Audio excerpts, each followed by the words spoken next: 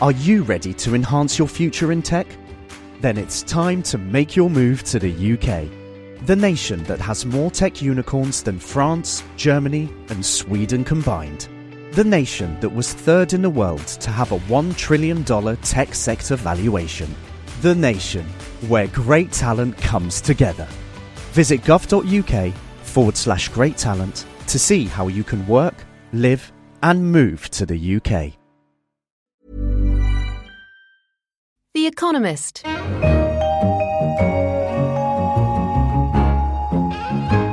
In London, this is The Economist, and you're listening to Babbage, a weekly conversation on science and technology.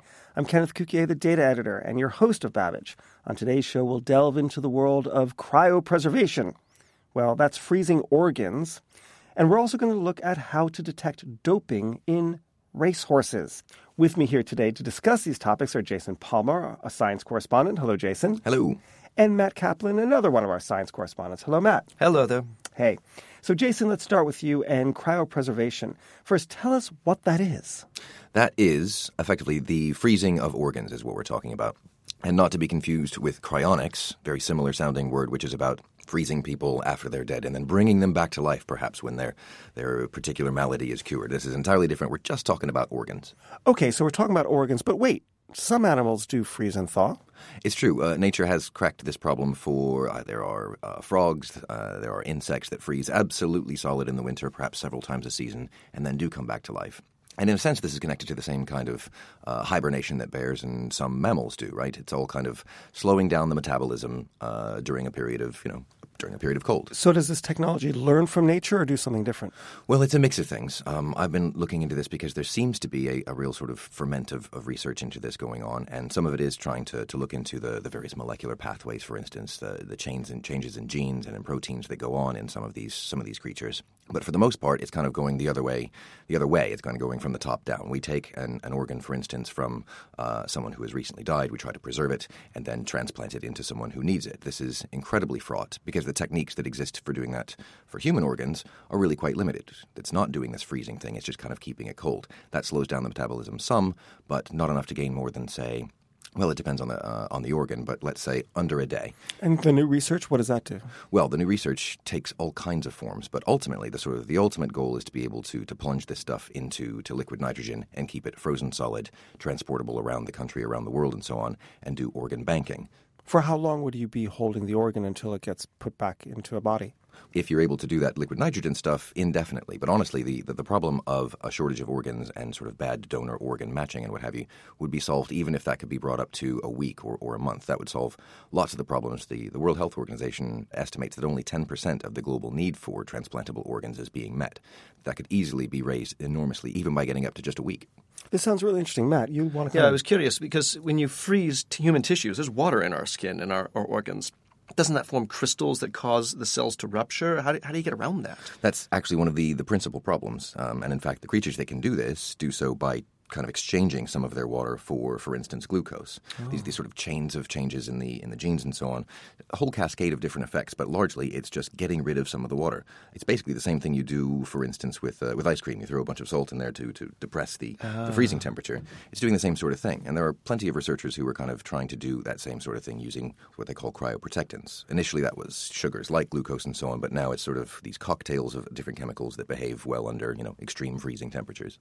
So what are they doing? They're pumping these cryoprotectants into the organ before they put it into the deep freeze so that it's ready to take that colder temperature? Yeah, exactly. But the particulars of this, it gets incredibly complicated because, again, there are cocktails of these things. There are protocols for, which chemical to put in when and how fast to freeze, go down to what temperature, hold it there for how long. It's an incredible optimization problem. And that depends on the organ itself, right? Because different organs will have different properties. Exactly, and are made up of different tissues. The inside of an intestine, for instance, looks very different from the outside. These things freeze at different rates. And it's not only that problem, it's also the thawing, right? At every stage, you've got this problem of what happens when you drop an ice cube into water. It cracks, right? You don't want that to happen with your kidney. Fair point. So how far are we from actually deploying this? Is this still early bench work in the lab, or is this close to getting ready for prime time?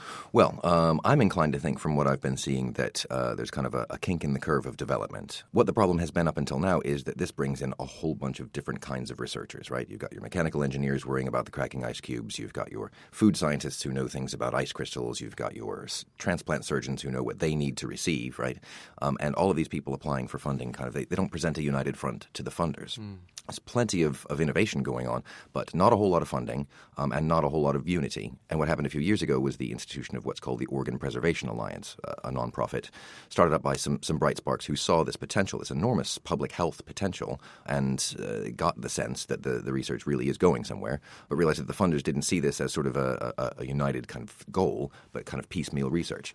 Since they got on board, brought all of these researchers together into the same room to talk to each other, to sort of parade them in front of the funding bodies, including the American Department of Defense and NIH, the National Institutes of Health, things have gotten much better, much faster. It looks as if this is kind of a snowball effect. So, Jason, if we learn and we can apply this to kidneys and to other organs, why couldn't we theoretically apply it to brains too? The brain presents an entirely different set of challenges. And again, the very notion of cryonics, this kind of ability to freeze someone wholesale, presumably what we're really talking about there is not somebody wanting to save their foot or their arm or their heart. It really is their brain. There are a lot of issues there, both about how to define death and to figure out how much damage a brain might be able to withstand. If you do this kind of cryopreservation and bring back a kidney, there's a certain amount of healing that goes on that the body can sort of withstand. A lot of the research is going into figuring out how much the body can take care of this, and we can get the mechanical engineers off the job. The brain leaves a very open question there. Okay, so I take your answer as a yes, it's possible, and it needs I more think work. I think you'll accept no other answer than that. I'm not sure if the researchers would agree. Yeah, no, I recognize that it's a little bit trickier. So let me end with a question on policy. One thing I don't understand is that it always seemed to me that there was always more demand for organs than there were organs to fill it. So that with the waiting list, as soon as we had a hot, wet organ, we could put it into someone. So why is it that we actually solve a market need if we are able to preserve it over time? It's just about geography, proximity, right? A perfectly viable kidney that becomes available on one coast, if the donor match is on the other coast, you are not going to get that kidney there in place.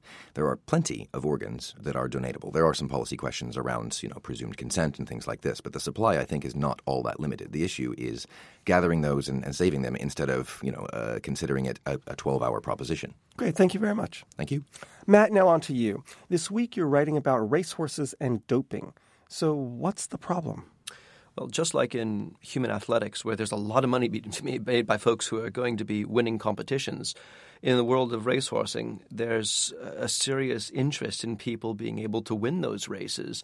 And if they can dope their horse to be just that much faster than the other horses on the course, then it's certainly worth their while to try to cheat.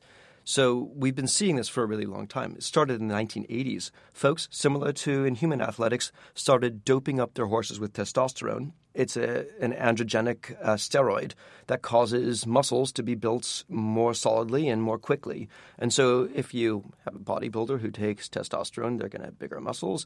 Same thing with a stallion. You dose them up on testosterone, they're going to get more muscular, be able to go that much faster. So in human doping, we have tests that we can perform to identify if it's taking place. Why don't we just apply those tests to the horses? They were applied in the 1980s, and stallions got caught dead in their tracks. Really easy to catch the stallions because you could look at the stallions and say, look, this testosterone is different from the testosterone produced naturally by the stallion.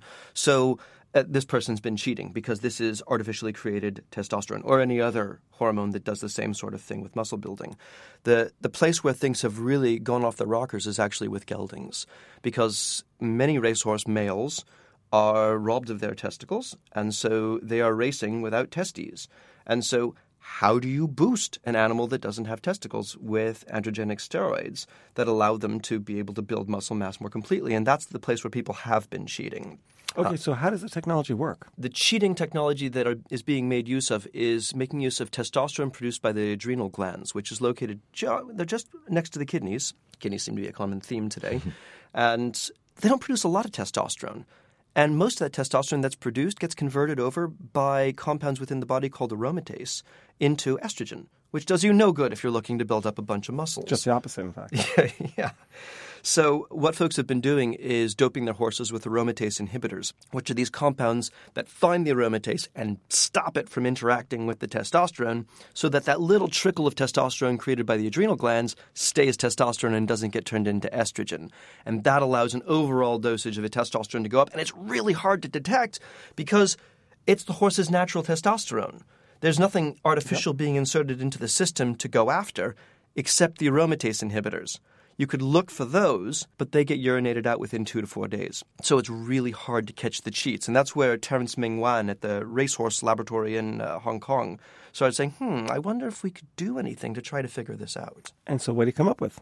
So Terence Ming Wan started questioning, well, is it possible that these aromatase inhibitors are messing with other steroids in the body? Do they alter the balance, the concentrations of other naturally produced steroids in the body in such a way that it would be detectable? So he and his colleagues worked with a whole bunch of racehorses, some of which were doped intentionally and some of which were not doped.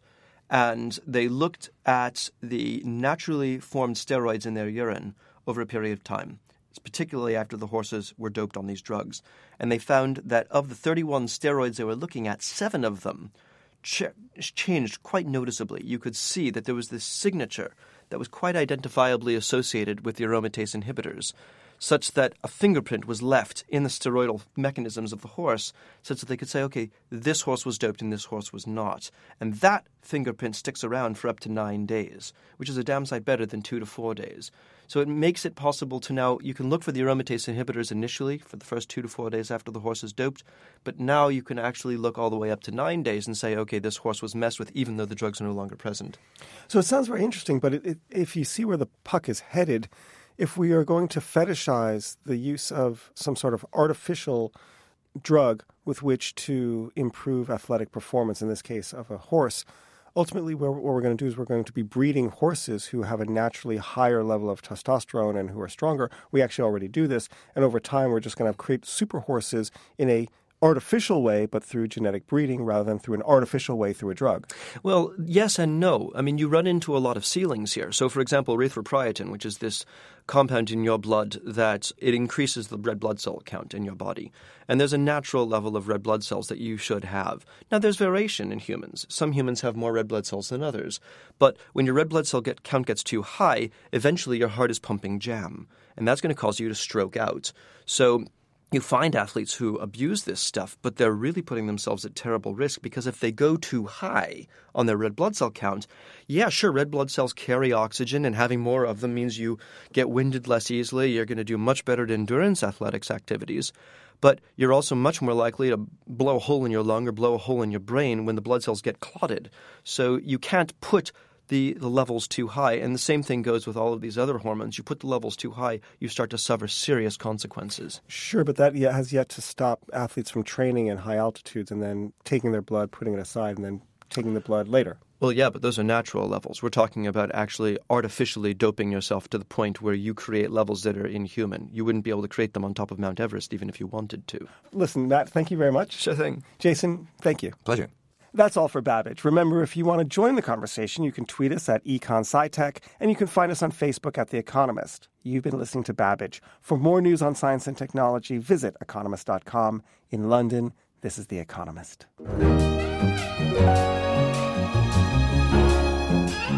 The Economist. Are you ready to enhance your future in tech? Then it's time to make your move to the UK. The nation that has more tech unicorns than France, Germany, and Sweden combined. The nation that was third in the world to have a $1 trillion tech sector valuation. The nation where great talent comes together. Visit gov.uk/great talent to see how you can work, live, and move to the UK.